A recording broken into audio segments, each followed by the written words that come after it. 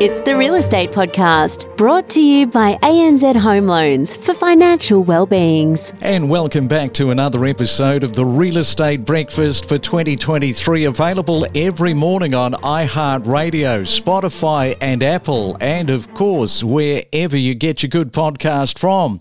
Well, we are into weekend mode. Yay! Another Saturday morning has arrived. It is the 25th day for February for 2023, and if your feet are on the ground moving from open home to open home, or from auction to auction, or perhaps you are prepping your property for sale this weekend, good luck with all of that. May this weekend have the right outcome for you. And coming up this morning, we're going to be talking to Anthony Landau with the Mortgage Talk series, and we're going to be looking at mortgage prisoners and interest rate headwinds. And good morning, Anthony. Welcome back to the Real Estate Podcast. Have you had a busy working week? Yeah, there's a lot on in finance, but we've had some nice sunshine here on the east coast of Australia in amongst a couple of big storms, but a lot on with interest rate rises in the housing market. We're going well. I look forward to talking about mortgage prisoners. It's such a big one, the mortgage prisoners, and I hate to say that the squeeze is on. I think it's quite relevant that we're looking at this morning. Yeah, it's a big problem, and anecdotally, up to about 20% of mortgage holders could be impacted or are currently being impacted. So it's a big problem that I think is going to become more of a problem in the next 6 to 12 months, and I think it's something the banks and the regulator might have to start taking a look at. All right, we'll be back with Anthony in just a moment with the Real Estate Breakfast. It's your Saturday morning Real Estate Breakfast. But first, if you're celebrating your birthday for today, for February the 25th, happy birthday. You're sharing your birthday with the Hobbit, Sean Astin from Lord of the Rings. He is turning 51. Chelsea Handler, the American comedian, is 47. And I see that it was on this day that Donald Bradman, who was born in 1908, he departed for the cricketing heavens in 2001 on this day. It's your weekend Real Estate Breakfast, a serial-sized podcast about what's happening in your local backyard every Saturday morning on the Real Estate Podcast. It's the main centre forecast. All right, let's check on your Saturday weekend weather. First we go to Sydney. Good morning to you. Expecting the sunshine and a high of 28. In Melbourne, 1 or 2 showers, your temperature of 25 degrees. Brisbane expecting a little bit of cloud cover, should be dry though, with 29. And in Perth today, expecting more of the blue sky, plenty of sunshine around. Keep the liquids up because your temperature is 33 degrees. We feature market updates, interviews and trends. It's your Real Estate Podcast for breakfast. And we are back with Anthony Landau from Equilibria Finance, talking mortgage prisoners and interest rate road bumps. And right now, new and existing borrowers are navigating rising interest rates combined with the cost of living pressures. Yes, we all know and we all experience what that is like. And with the RBA focused on inflationary targets and indicating more rate rises to come, mortgage holders are stressed and feeling the pain. So, Anthony, you're very vocal and passionate about this issue, and we've talked before on the podcast about being a mortgage prisoner, and I think it's just so well worthwhile discussing this again because it is so relevant in 2023 and more so than ever. So what is a mortgage prisoner and why is it such a big deal and a problem in 2023? Look, essentially a mortgage prisoner is somebody trapped in a product is not now suitable or a rate that is higher than it should be, and they essentially can't get out of it. The reason it's happening is we've had a confluence of factors. We're in a rising rate environment, there's falling home values, and serviceability buffers are maintained at the same rate that people were borrowing at a couple of years ago. For example, someone might have taken out a loan at 2%, they were assessed at 5%. If we try to refinance them now, they're being assessed at 8%. So essentially the provider is saying, look, you can't service this loan that they may have been making constant repayments on for 2 or 3 years.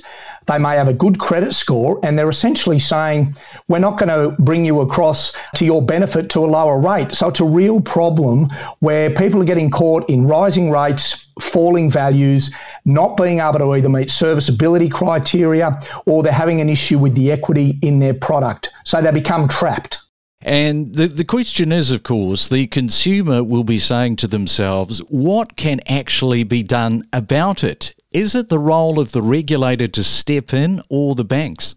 I think there's got to be some consideration. For example, you might have a first home buyer who bought between 2020 and 2022 with rising prices and falling rates. They're the main people being impacted. And it's got to take a common sense approach. The regulator, I think, needs to look at the assessment rate and look at criteria for people refinancing with a good credit history and who've never missed a repayment. There's got to be other criteria also brought in by the providers. For example, if something's of benefit to a client, if it makes sense to refinance and save 1% of interest each year, then that makes sense. That's in the best interest of the client. So I think they've got to start looking at other criteria for assessing refinances for those with good credit history and good repayment history, and also look at potentially the assessment rate for those who are refinancing across to a situation that's ultimately in their benefit. And we talked at the top about the borrowers. It's a time of uncertainty. So with that in mind, what can borrowers who face this situation do right now, I guess? Yeah, that's a good question because, as I said, it could affect up to 20% of borrowers. And just on that last point as well, I think to an extent, the banks have their head in the sand around this a little bit. They don't really want to address this issue because a lot of banks will retain clients who are on higher paying interest rates that can't move. But in terms of your specific question, what borrowers can do, look, we often help borrowers looking at areas that might help their serviceability. We might look at their particular credit card limits, or we might look at consolidating other personal loans. We might look at reviewing their budgets. There might be ways they can make some savings over a couple of months, and we can take another look at it in the months ahead.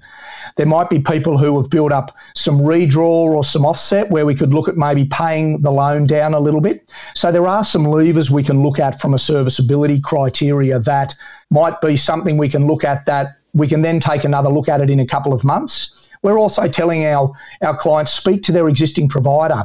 We're speaking to existing providers, really pressuring them to bring the existing rates down if they're in a situation where they can't get out of at the moment.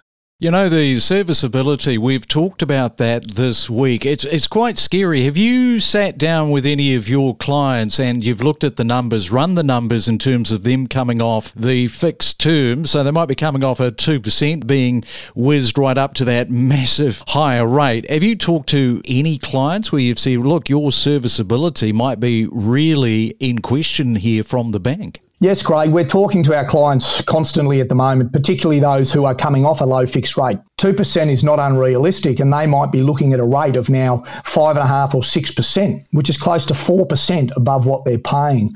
So there's a number of things we're talking to them about. Firstly, understanding what their repayments will look like. They might be paying $1,000 or $1,500 a month in additional repayments when that fixed rate comes off. We're also talking to them about reviewing their rate when they come off the fixed rate with their existing provider, as well as looking at options for refinancing to new providers when we're able to. But the big thing is getting clients prepared, looking at their budgets, seeing what can be done to prepare them for those new repayments.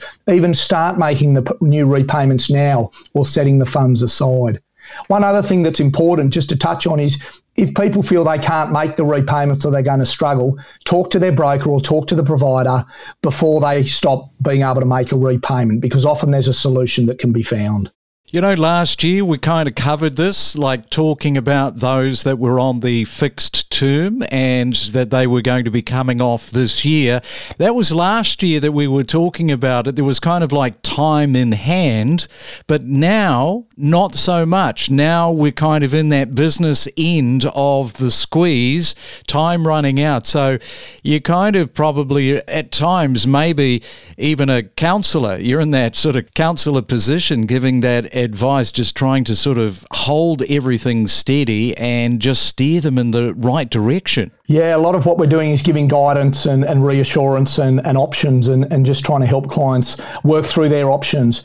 It's interesting you touch on last year because you're right. End of last year, we were talking about, look, maybe there'll be 1 or 2 rate rises. Will the rates increase in February or will the RBA sort of let everybody catch up, see if inflation catches up? And there's been a real mood swing from the RBA. They've come out with the inflationary numbers running hot, US inflation still high.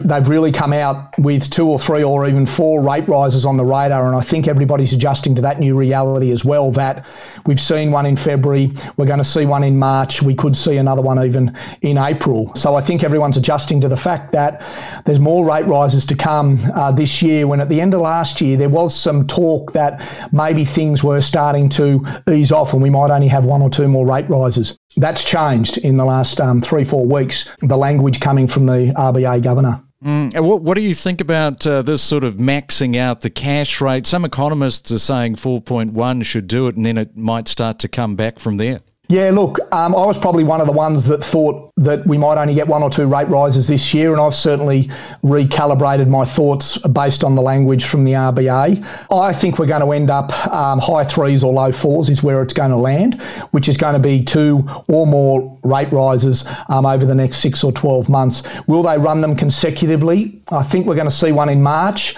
It might then be that we get a break for a month or 2, but I certainly think we've got another 2 or 3 or maybe even 4 rate rises to come over the next 12 months before things ease up a little bit. Yeah, okay. So you said late 3s, early 4s. Come on, a quick number before we go this morning. Well, I haven't been asked that very much in the last couple of weeks. Look, I'll give you 4.1% and we'll have a look in a couple of months and see where I'm up to, eh? All right, 4.1, you heard it. We'll see how that pans out. Tony, thanks once again for coming on to the Real Estate Podcast this morning. Have yourself a fantastic weekend. No worries, Craig. Enjoy your weekend as well, mate. We connect you to the best real estate information across Australia. The Real Estate Podcast.